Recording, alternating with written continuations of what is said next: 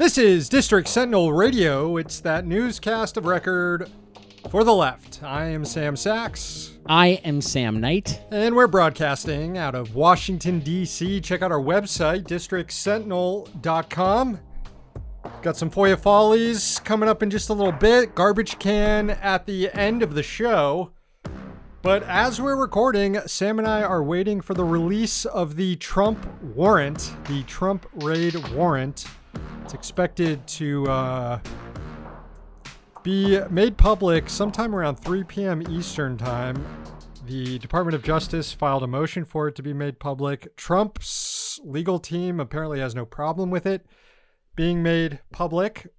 So we'll have a bit more information on that. I mean, we won't get the affidavit or anything, so we won't get the goods on what was behind this raid, but we will get more information on what they were looking for, what the feds were looking for here. The Wall Street Journal appears to have already received the that they call the receipt that the person whose house gets raided gets from the feds that lists all the things that they took. Can I get a tax deduction on this raid? He would try. Apparently, agents removed 11 sets of classified documents, including some marked as top secret and meant to be only available in special government facilities. The FBI took around 20 boxes of items, binders of photos, a handwritten note, and the executive grant of clemency for Mr. Trump's ally, Roger Stone. Put that shit in a museum. Also included in the list was information about the president of France. And it doesn't list anything here specifically about nuclear secrets, as the Washington Post reported on Thursday night. But it does say the list includes references to one set of documents marked as various classified top secret SCI documents, which means sensitive compartmented information. It means you're only supposed to read that shit in a skiff. So that maybe that could be some of the that could include nuclear secrets, but again, it doesn't specify any detail about what is in these documents. Well, we also didn't expect the search warrant documents, the subpoena documents, however you want to describe them. We didn't expect them to outline exactly what it is that had officials so worried. So yeah, this could definitely be a reference to the nuclear secrets, if indeed Trump had them, as the Washington Post reported. We've seen various responses from the Trump camp to this raid. One of it being that this was gross overreach by the agents. The other being that, he did nothing wrong. Obama also took classified documents that contained nuclear secrets. That was what Trump said on Friday. And the third one... He said that Barack Hussein Obama. Barack Hussein Obama. He dropped the Hussein like it's 2010 all over again. Just throwing everything at the wall here, Trump also has alleged that the FBI planted documents. So they planted the nuclear documents, but it's also fine because Obama had nuclear documents too. It's like the kid in the principal's office who's just fucking pulling shit out left and right, hoping that something will change the principal's mind. The New York Times did not confirm the Washington Post reporting, by the way. I think we should note that so far the Washington Post is the only outlet to say that Trump had nuclear secrets. And there's obviously good reason to be skeptical of that, as any report in a major newspaper that's only that's relied upon by anonymous sources within the intelligence or law enforcement community. But this one's so good, I want it to be true. Yeah, and the New York Times, its reporting is somewhat consistent with what the Post said. It said that the material was, quote, related to some of the most highly classified programs run by the United States. Investigators had been concerned about material from what the government calls special access programs, a designation that is typically reserved for extremely sensitive operations carried out by the U.S. abroad or for closely held technologies and capabilities. I remember hearing about that stuff during the Snowden leaks. That was in one ear and out the other for me. I was like, ooh, special access programs. You learn a new thing every day. So what the hell do you think he was doing with these? Was there not reporting in the Journal that said that it could also have to do with CIA sources, or did I make that up in my head? I didn't see that. Let me just consult the magic computer box real quick.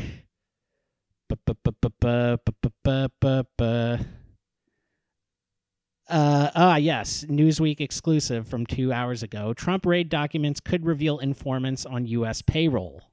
Jesus, that is like the most prized secret right there.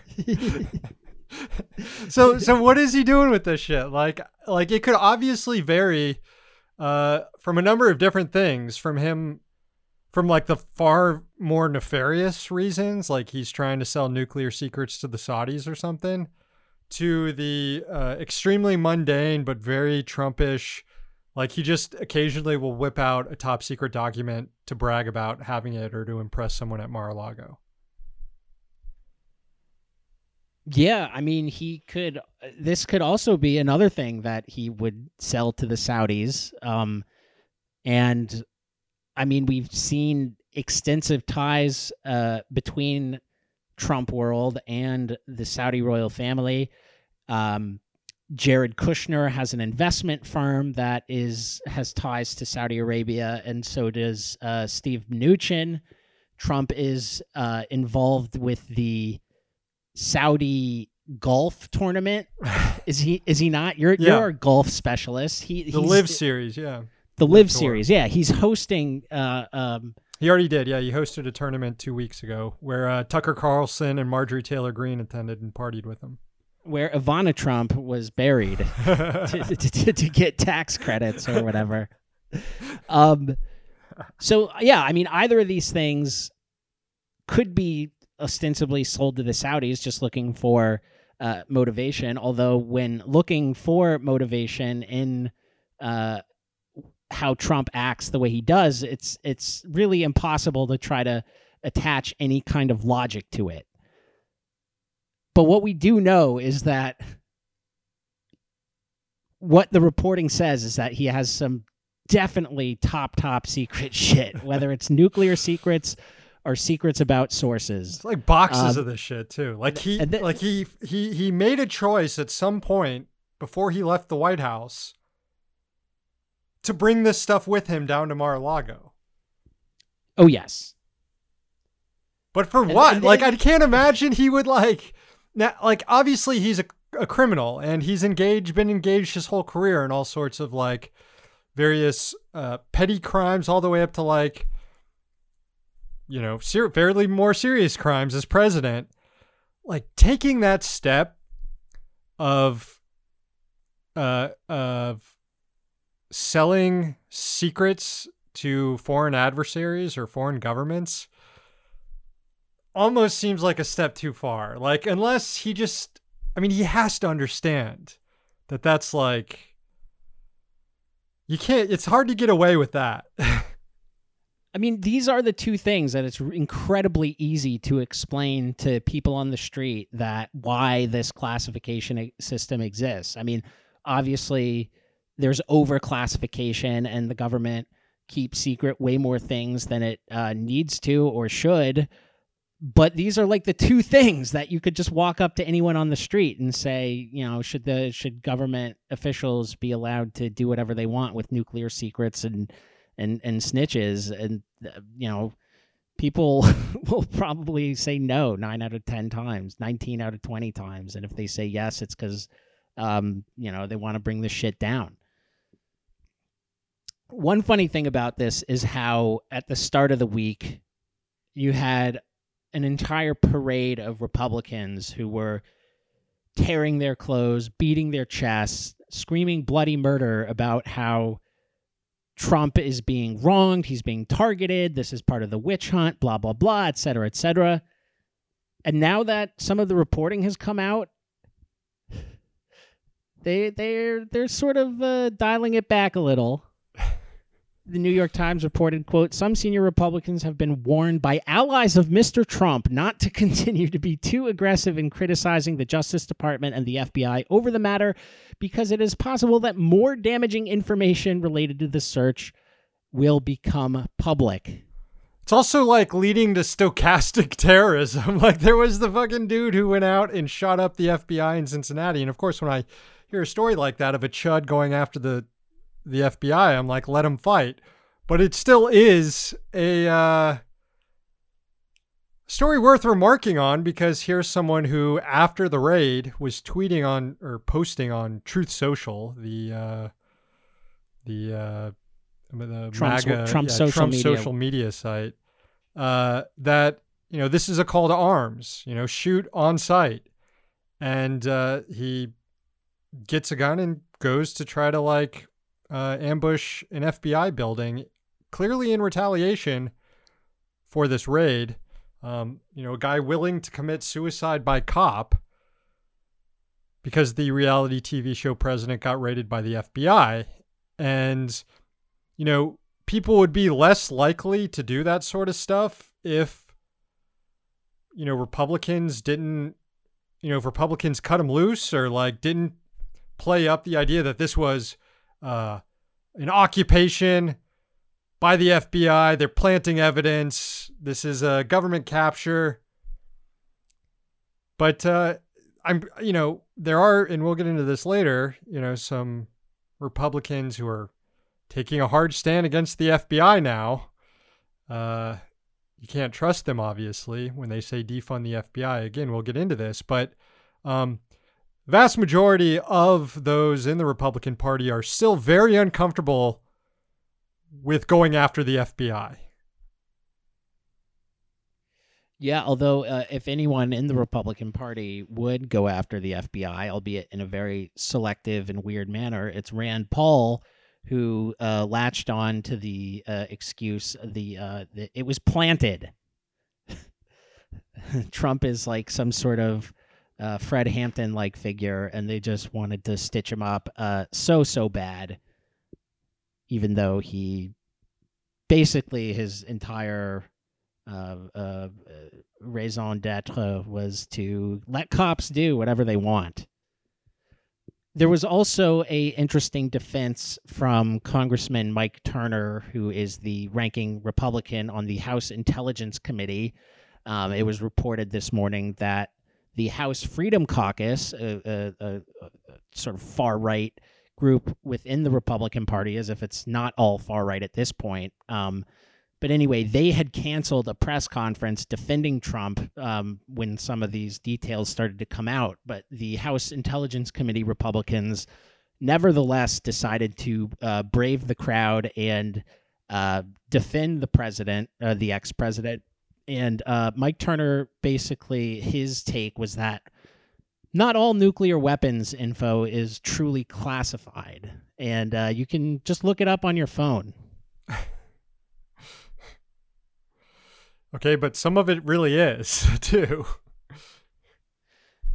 Yeah, no. Yeah, like, yeah, I can find a GAO report about nuclear weapons, you know, but these are documents that had the highest security markings on them. Yeah, well, we will find out. We'll probably know more by the time this episode comes out. And, you know, at the end of the day, we just have to tip our hats to Louise Mensch, because the death penalty, it brings me no pleasure to report, could be on the table for President Trump. We don't make the rules. That's just what happens. I did remark on Twitter that I considered this a top 5 Trump movement. I'm not sure where in the top 5, because number 1 is him getting COVID. Yeah, it's around there for sure. That was by far.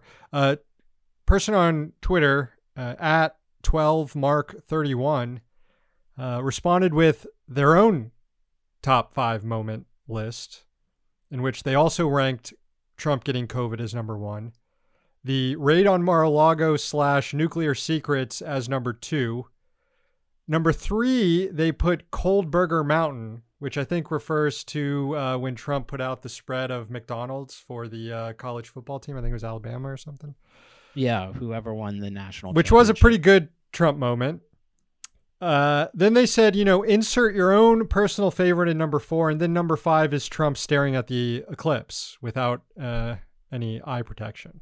Yeah, indeed. That was a good one. Number 4 could be when he was notified that Ruth Bader Ginsburg died while Tiny Dancer was playing somewhere off in the distance. That was another classic Trump moment.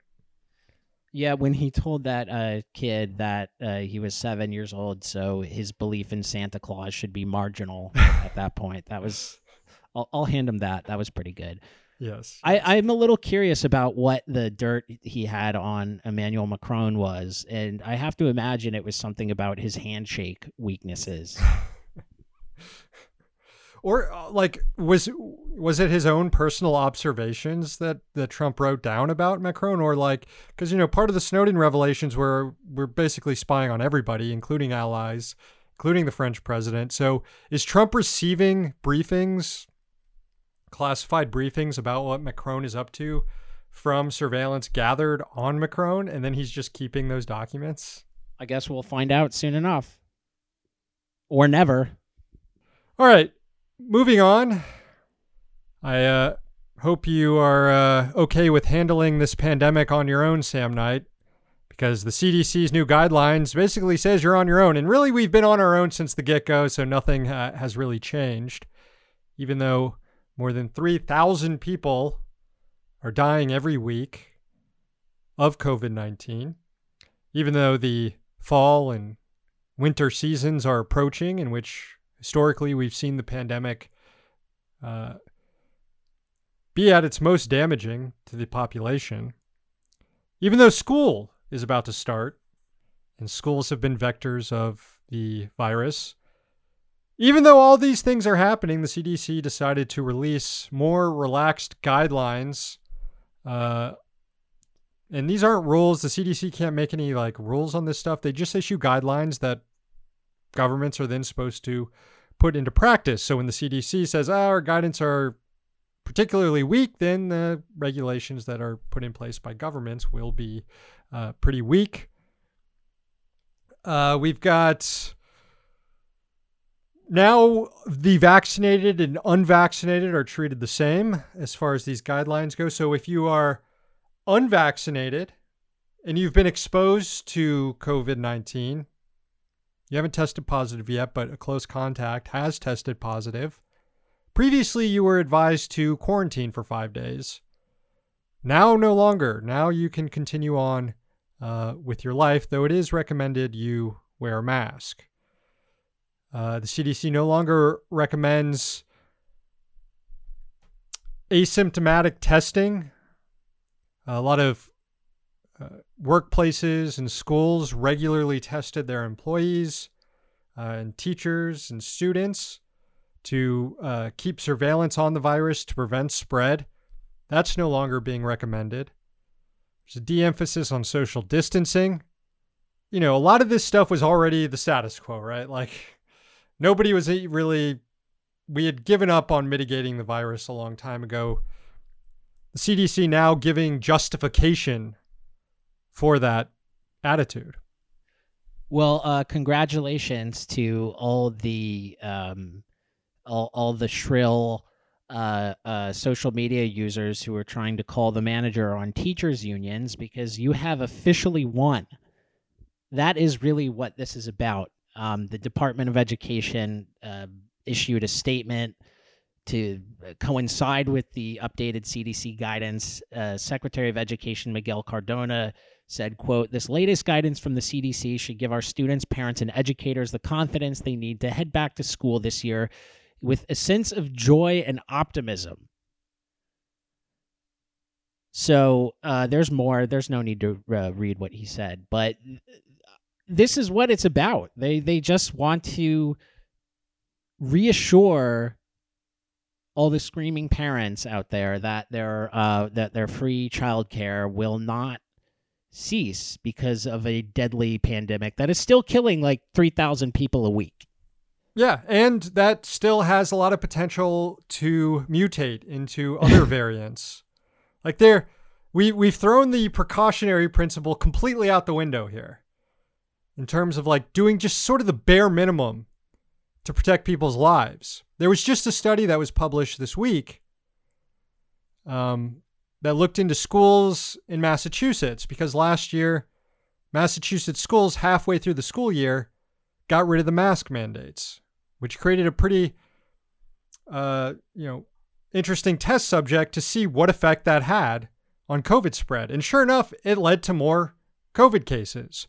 There was a clear distinction from, clear delineation before and after the mask mandate, and cases shot straight up. We're getting rid of the mask mandate. We're getting rid of regular testing and just tracking COVID spread.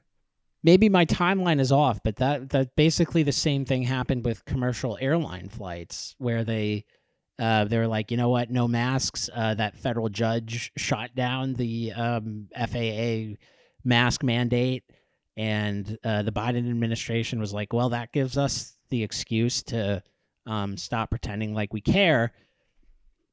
And then planes sort of turned into incubators for the virus, and commercial airliners have had to cancel flights left and right. Yeah. Which Pete Buttigieg, as Secretary of Transportation, has done nothing about. There's also the issue of long COVID and how the precautionary principle should apply there. Should we be adopting a let it rip strategy when we don't fully understand the long-term implications of acquiring COVID? Senator Tim Kaine has been out talking about this a lot because he has it. He's had it for years. He got COVID in March 2020. He just gave an interview to Politico this week and talked about how he still has tingling in his nerves and how his wife is still sick. For years. They've had it for years.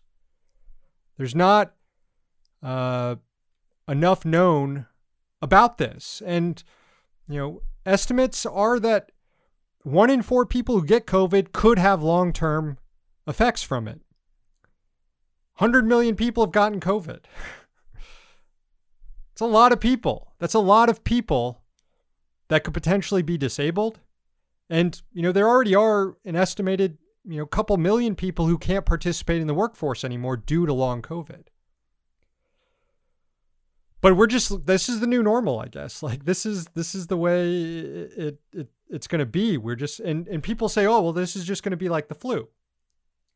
But it's not just like the flu, because we don't know enough about this variant yet. We don't know enough about this coronavirus yet.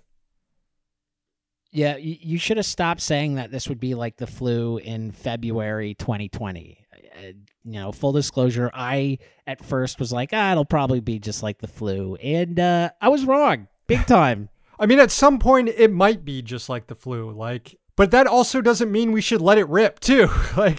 We do have pretty consistent, flu shot regimen for people. We don't have that yet for COVID. When was the last time you had your third shot? God, a long time ago. I think it was December. I've been waiting to be eligible for a second booster and for a long time, and I want that second booster. Well, vaccines are waning. We know that vaccine effectiveness wanes over time. That's why we were recommended to get a booster 6 months after you got your 2-dose regimen. Most people who got their third booster, it's now been 8, 9, 10, 11 months. You have to assume that booster has worn off.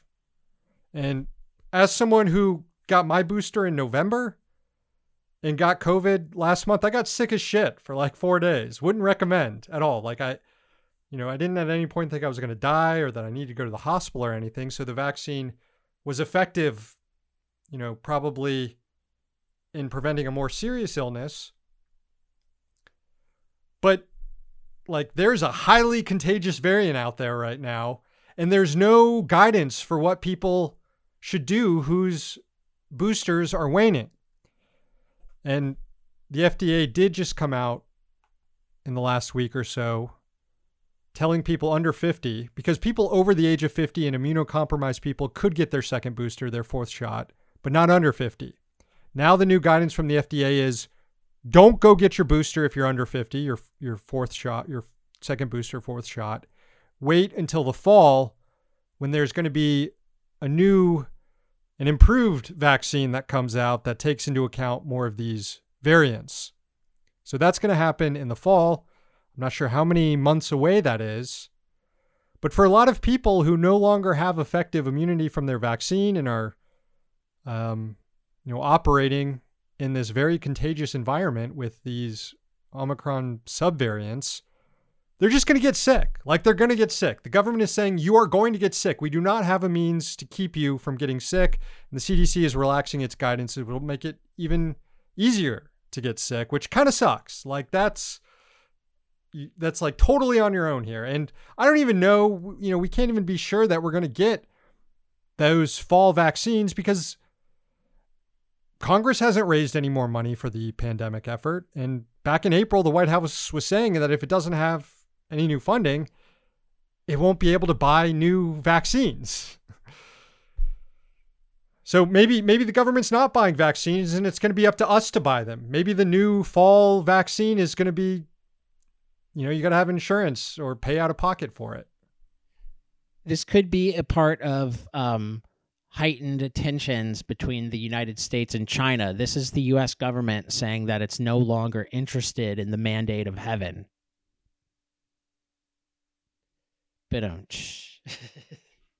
Moving on, an Inspector General report released this week sheds new light on how the United States is indifferent to the plight of the poor. During the Trump years, FEMA failed to spend $58 million on assistance to the homeless, according to the internal watchdog of the Department of Homeland Security. The money represents 10.4% of all grant funds given by Congress to the agency's Emergency Food and Shelter Program, EFSP, between fiscal years 2017 and 2020. About half of that unspent money was allocated by the CARES Act, one of the main coronavirus relief bills passed by Congress, which really drives home how terribly we've handled the pandemic if it wasn't already evident by the CDC order that we just discussed. Reading from the report, quote, although the board has reallocated $13 million, it has not yet reallocated $45 million, which could have been put to better use more quickly to provide urgently needed services. $45 million might be a rounding error in federal budget terms, but that money can go a long way when spent on helping the poorest of the poor. EFSP was established by Congress in the 1980s to help local organizations that offer food, shelter, and other types of support to individuals and families in crisis who are either facing the loss of permanent shelter or are already living without it. According to the IG report, and this really gets to the heart of the issue, EFSP is, quote, made up of one full-time FEMA employee who handles the day-to-day oversight of the entire program. Some rare good news, one of Elon Musk's companies was denied almost $1 billion in subsidies. Grants for SpaceX satellite internet service Starlink were canceled by the FCC this week after approval for the money was advanced in December 2020 by President Trump's top telecoms regulator, Ajit Pai. Pai's successor, Jessica Rosenworcel, said Starlink, quote, failed to meet program requirements, put forth risky proposals, and also said that it, quote, failed to demonstrate that the providers could deliver the promised service. Rosenworcel also cited concerns about Starlink's technology and the fact that customers have to pay $600 for hardware, saying, quote, Starlink has real promise, but the question before us was whether to publicly subsidize its still developing technology for consumer broadband, which requires that users purchase a $600 dish with nearly $900 million in universal service funds until 2032. When Ajit Pai approved the money, consumer advocacy group Free Press accused him of subsidizing a service for the rich, noting the money had been approved for service in cities and areas near airports, both of which generally have broadband infrastructure. Moving on to a bit of a switcheroo from the dynamic at play in the Starlink story, lawmakers are calling on a top regulator to withdraw permission granted during the Trump administration for banks to engage in crypto-related activities. Bernie Sanders, Elizabeth Warren, Sheldon Whitehouse, and Dick Durbin said that the regulator, the Office of the Comptroller of the Currency, has, quote, exposed the banking system to unnecessary risk in not reversing the order. The four lawmakers said that acting head of the OCC, Michael Hsu, a Biden appointee, is effectively executing an industry-friendly policy with only a sheen of concern for reckless activity. In November, Hsu attached conditions to a permissive guidance issued by his predecessor, saying that banks involved in crypto must be able to demonstrate that they can operate safely, unless they had already been involved in crypto when Hsu made the declaration. Specifically, he said, quote, banks already engaged in cryptocurrency, distributed ledger, or stablecoin activities as of the date of publication of this letter do not need to obtain supervisory non-objection. Seems like that would include most banks. In other words, Hsu inserted a grandfather clause allowing banks that were already gambling in the crypto casino to let it ride. Hell yeah, baby. Policy helped mainstream crypto. To be clear, gambling, whatever, do it. Just don't do it with federally insured deposits. Maybe not a great idea. And also, gambling not for everyone. Maybe don't do it if it's not for you or if you can't keep a lid on it. But there are people out there who can help. The guidance helped bring cryptocurrency into the mainstream with help from financial institutions just before the market crashed earlier this year, wiping out some $2 trillion in value in global markets. To drive home how twisted this is, Hsu's predecessor was Brian Brooks, who went from the crypto industry to serving as acting OCC head under Trump, and then back into the crypto industry after Biden was inaugurated. This happened in less than a year. They don't call it the revolving door for nothing. Goes round and round, baby.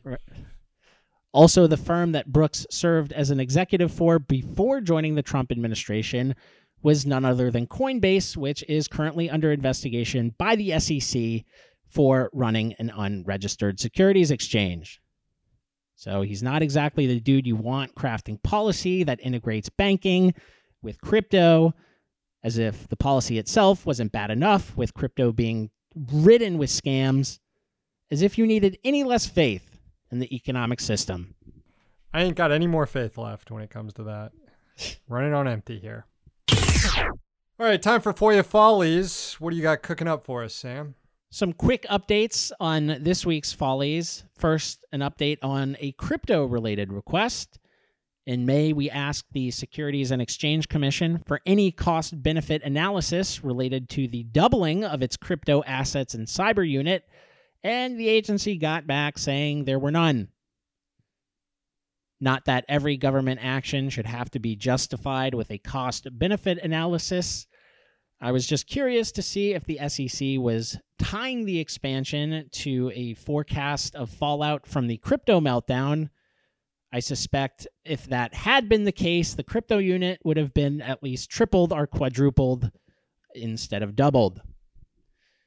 Another update on a story we have followed, though nothing to do with one of our requests directly. Washington, D.C. Attorney General Karl Racine announced Thursday that local groups who have helped migrants bus to D.C. by Republican governors of southern border states can get some money. They can apply for grants from his office for reimbursement for them taking the initiative and helping these migrants. Racine said that each grant will be capped at $50,000, and the total amount of money earmarked for the program is only $150,000. That's not enough. Still, no. But still, it goes to show that local officials can and should actually do something, despite our cruel mayor, Muriel Bowser, just sort of shrugging her shoulders and claiming it's not her problem. Just like calling in federal troops instead. Hopefully some of that money will go to people who have helped with mutual aid, like Claire, who we had on a few weeks ago to talk about this issue. Speaking of interviews, before we bring out the garbage can, we have a surprise special guest. Next month, she won't be available to come on the show because she's starting daycare. Here is an interview with my 7-month-old daughter, Alana. Okay, sweetie. Do you have anything to report to the listeners? Is crawling making good progress? Are you making good progress on crawling?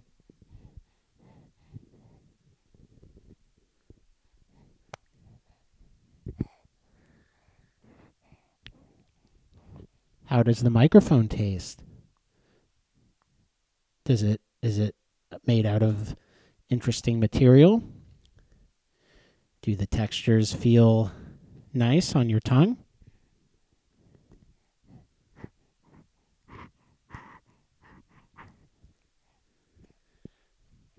Anything to add?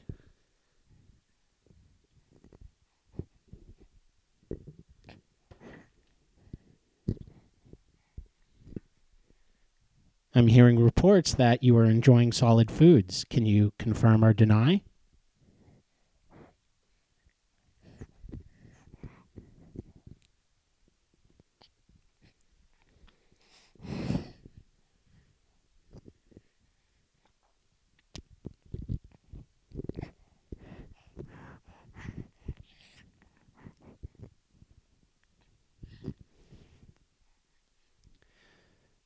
We're hearing that you and the cat are getting along well. What are your thoughts on that assessment?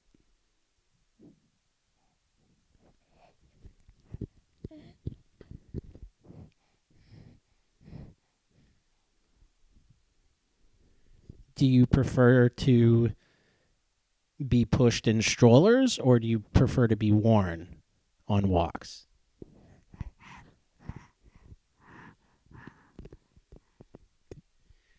We're hearing that you find it funny when you get raspberried.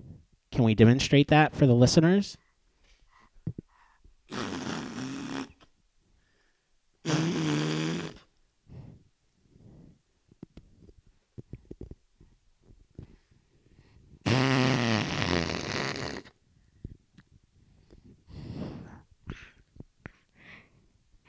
We hear you like spaghetti and meatballs blended up in the baby food maker. Confirm or deny?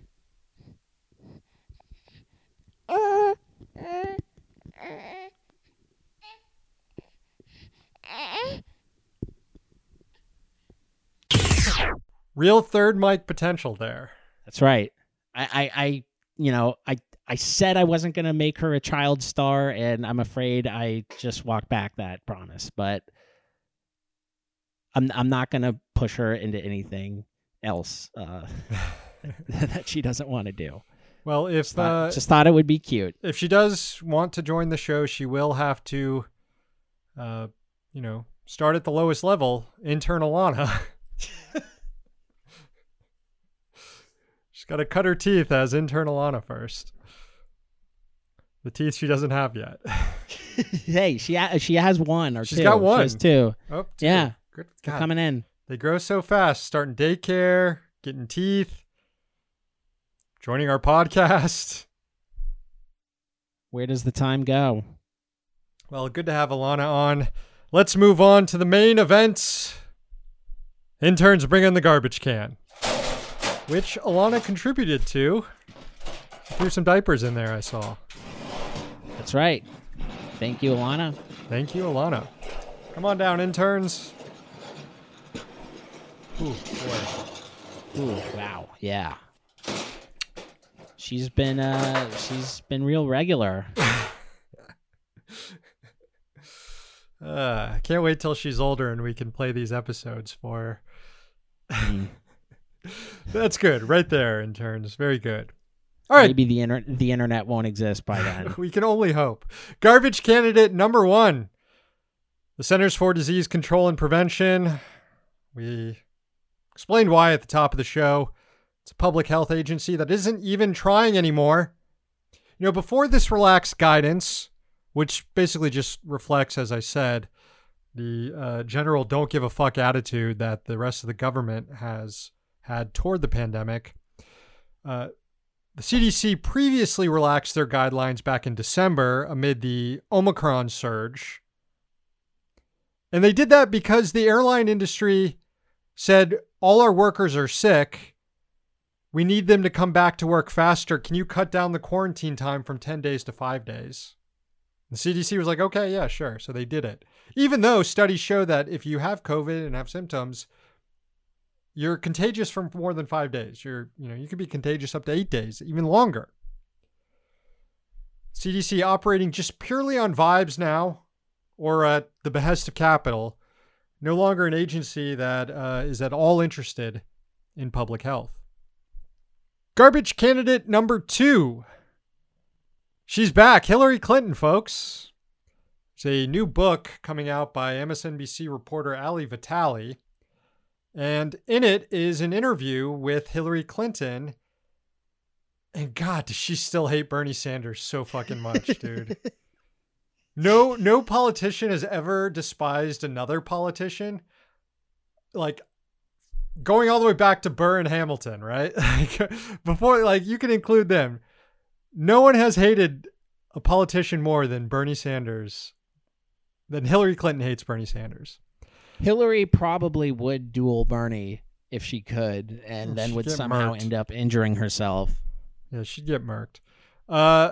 So Politico did a write-up of the book, including this excerpt in which Hillary Clinton was asked about that moment during the 2020 race when Elizabeth Warren implied that Bernie Sanders was sexist. Remember that? Of course you remember that. Of course. Anyways, Hillary... the moment that launched 1,000 snakes. Yes. Quote, Hillary Clinton was watching this debate moment too. She said, quote, I believed her because I know Sanders and I know the kind of things that he says about women and to women. What? What does he say about women? Like, as far as I know, he's always advocating on behalf of women, whether it's for abortion, single payer health care. Equal pay. And what he says to women, what is she implying there? What the hell is she talking about here? He's the biggest supporter of the Squad and vice versa. We all remember the Hillary Land meltdown when Rashida Tlaib booed Hillary Clinton. Anyways, Clinton goes on to talk more about this, but I'm not even going to get into it. She needs to go wander around the woods some more. Yeah, famous judge of Who is Kind to Women, Bill Clinton's wife. Garbage candidate number 3, the Let's Work with Marjorie Taylor Greene to Abolish the FBI crowd. This one is a little too online, perhaps, but a number of people who claim to be on the left have been showering praise on Marjorie Taylor Greene for tweeting out, abolish the FBI.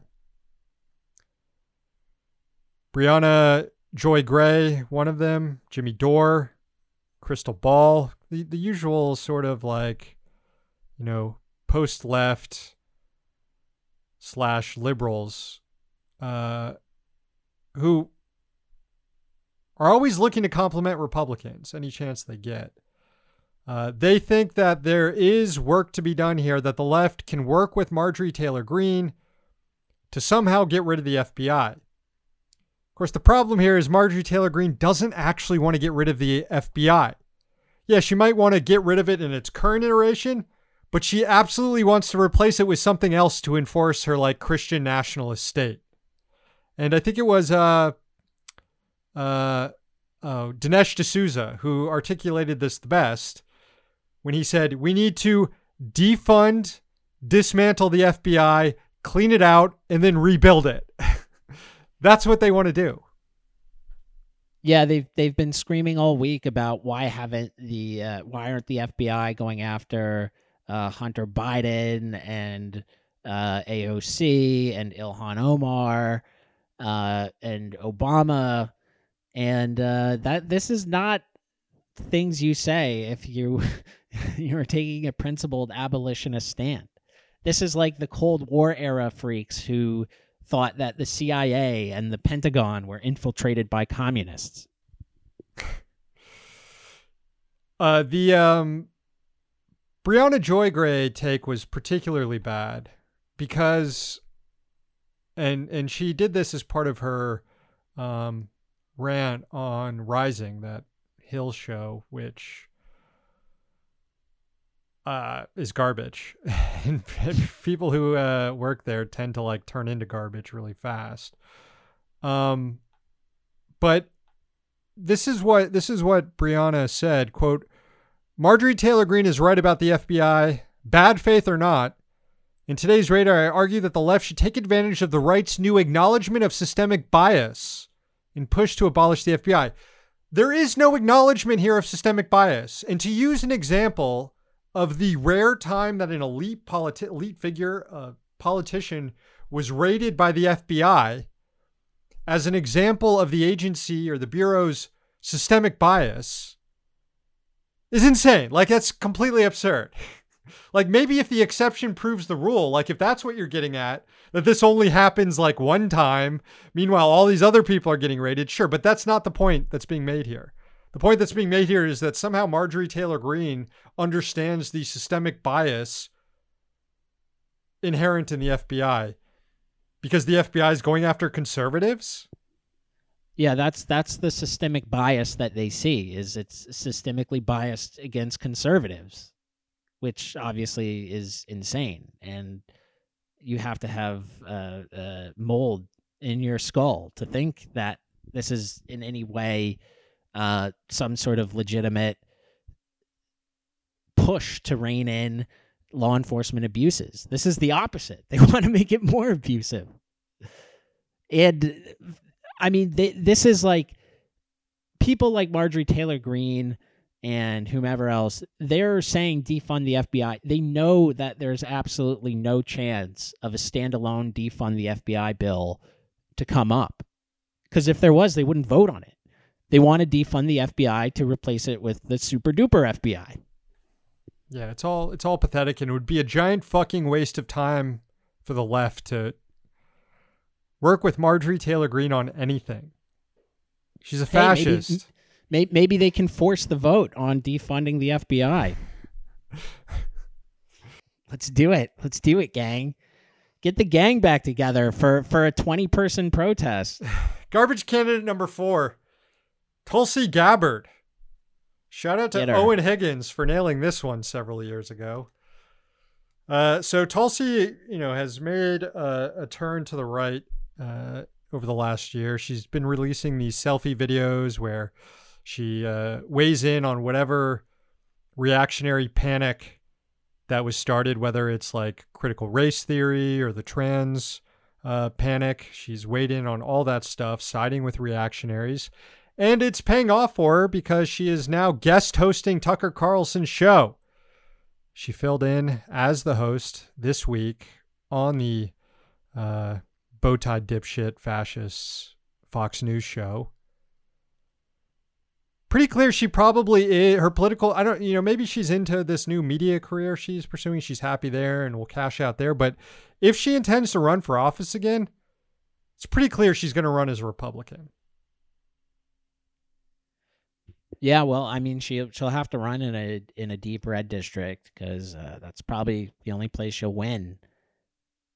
Do I understand it correctly that Tucker has been off all week, starting with the concerns over the Alex Jones texts? Because we saw a report, I think it was the Daily Beast, that said Tucker, it was citing an insider source of Fox News, that Tucker was scared because he texts every day with Alex Jones, and this accidental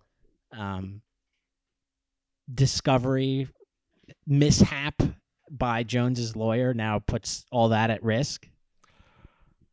I remember seeing the story about him being spooked. I did not connect that to the fact that he isn't hosting his show right now. But keep an eye on that one. That would be cool as hell. Garbage candidate number 5, MSNBC host Andrea Mitchell. She received the Rich Dick dishonors on Means Morning News on Friday morning. And I know we have some crossover audience here, but this shit's too good not to nominate her as a garbage candidate as well. She lives in the Palisades, a pretty ritzy neighborhood in Washington, Northwest Washington, D.C. And she's trying to get the city to turn the neighborhood into, a de facto gated community.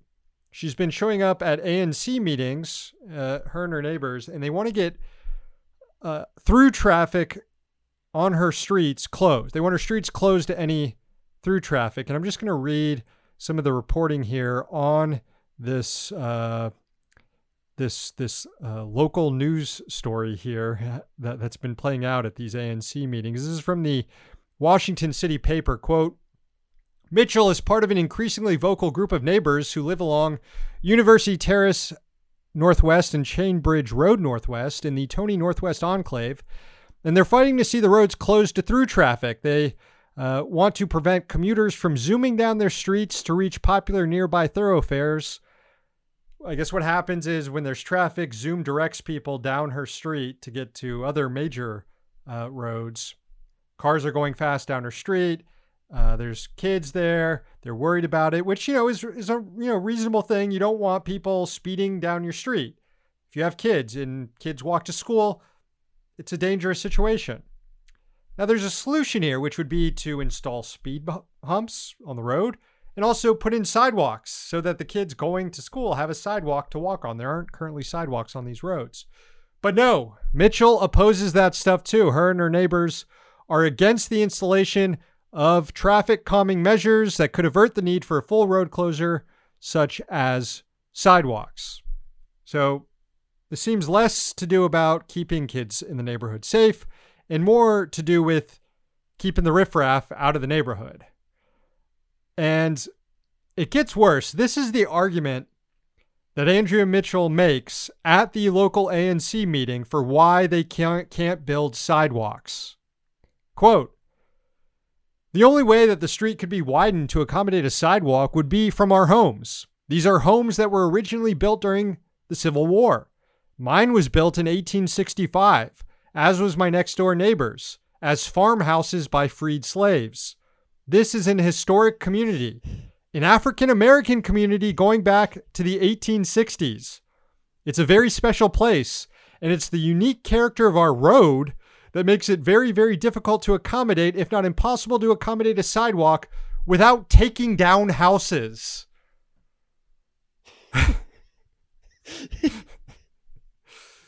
So there's the claim here that she lives in a historically black neighborhood. And there's the claim that you can't build a sidewalk without having to knock down homes.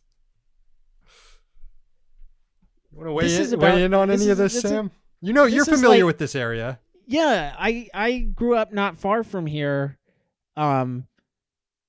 This is about as far from a black neighborhood as you can get. I mean, maybe it was in 1865, Yeah, when basically all of DC but Georgetown and Capitol Hill were farmland. Yeah. For the record, this is the street. Okay, there are houses. They're very expensive houses on one side of the street. On the other side of the street is a park. So you could very easily build a sidewalk on the park side of the street without destroying the houses. You would think so. You would think so. This is, I mean, to be fair to her, if I were married to Alan Greenspan, I would be worried about people coming into my neighborhood and telling me to fuck myself as well. She's also talking about the unique character, implying that it's full of houses that were built in the 1860s, and maybe hers was, and maybe her neighbor's was. But if you go on Google Map View and go down the street, They're all modern houses. They're all houses that have been built fairly recently. They are not houses that were there in 1865. No, yeah, they're absolutely. I posted this story on Twitter earlier this week, and someone replied like, shouldn't we be cheering getting rid of cars off roads? Like, isn't that a good thing? That's not what's at play here, okay? She still wants to be able to drive there. She still wants to be able to drive there. Her neighbors still want to drive there. They don't want like a place for more pedestrian traffic to put up pop-up restaurants and bars here. That's not what's happening. They want a private driveway. They want the city to give them a gated community at the public's expense. Yeah, she's not asking for a bus line to go up and down. Yeah, and it looks like she might win. Shadebridge Road. It looks like she might win, honestly. The District Department of Transportation put out a notice of intent that they plan to close through traffic on the streets, not just during rush hour, but all the time. The local ANC there is pushing back against that, saying this is bullshit. That park is one of the most beloved sledding hills in DC. So they're trying to take away. They're basically, this is like closing the rec center level of evil here. And also, for the record, yeah, that the park is called Battery Kimball Park, and it's a, it was a Civil War era defense installation. So she's also, apparently, they want to take away a historic landmark from public consumption. So, Andrea Mitchell, not a good look. Not at all. Not at all. Finally, garbage can number 6, Brian Kilmeade. So he was serving as he was actually the guest host for Tucker Carlson on Thursday night. Tulsi was the night before. Kilmeade was going after the judge who signed off on the warrant to raid Trump's Mar-a-Lago residence. Judge's name is Bruce Reinhart. And during this, ostensibly a news broadcast, Kilmeade said, "Here's a picture of Bruce Reinhart," and proceeded to air a photo that was so obviously photoshopped of Bruce Reinhart getting a foot massage from Ghislaine Maxwell. The original photo is Jeffrey Epstein, but someone has replaced Jeffrey Epstein's head with Bruce Reinhart. Jesus. And Kilmeade tosses to it on his show saying this is a picture of Bruce Reinhart clearly. And the picture isn't up long enough for people to like really take it in. It's up for a few seconds. And then you can tell some producer at Fox is like, wait a second, that's clearly photoshopped, which Brian Kilmeade obviously didn't realize. My guess is Brian Kilmeade found it, gave it to his producer, and was like, I want to put this on the air. One producer was like, yeah, sure, let's make a graphic. Put it on the air, and then like another producer is like, that's clearly photoshopped. We have to take that down. Even Sean Hannity, when Kilmeade handed off his show to Sean Hannity for the 9 p.m. or 10 p.m. hour, whenever Hannity comes on, Hannity was like, I think that photo was photoshopped. It was too depraved even for Sean Hannity. Someone probably told him to say that because there are FCC regulations against airing a hoax. And, the FCC is pretty deferential to all these cable news, whomever. And I suppose you could argue that you wouldn't want it the other way around. You wouldn't want government censors clamping down excessively. In the case of Fox News, though, you have to wonder. The FCC won't let Brian Kilmeade be. I don't know, man. They just get away with a lot, and it's to the point where if this is your definition of free speech, a multi-billion-dollar corporation just pumping out very clearly just falsehood after falsehood. I don't know, man. I don't know. All right, beginning to think this First Amendment interpretation here is not really working out for us. All right, we've got Brian Kilmeade, Andrea Mitchell, Tulsi Gabbard, the Let's Work with MTG to Abolish the FBI crowd, Hillary Clinton, and the CDC.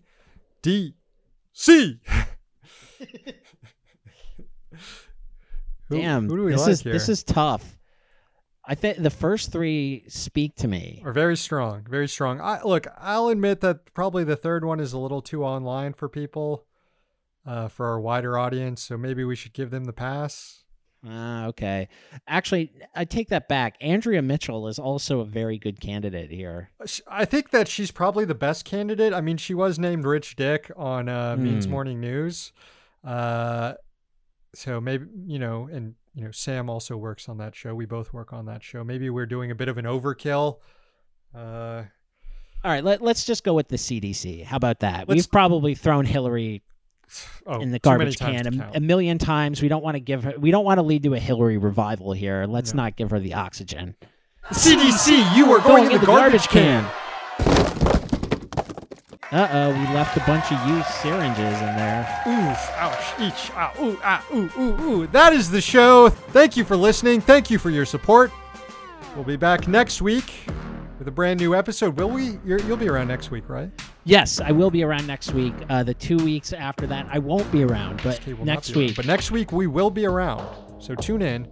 We're here in D.C., so you don't have to be.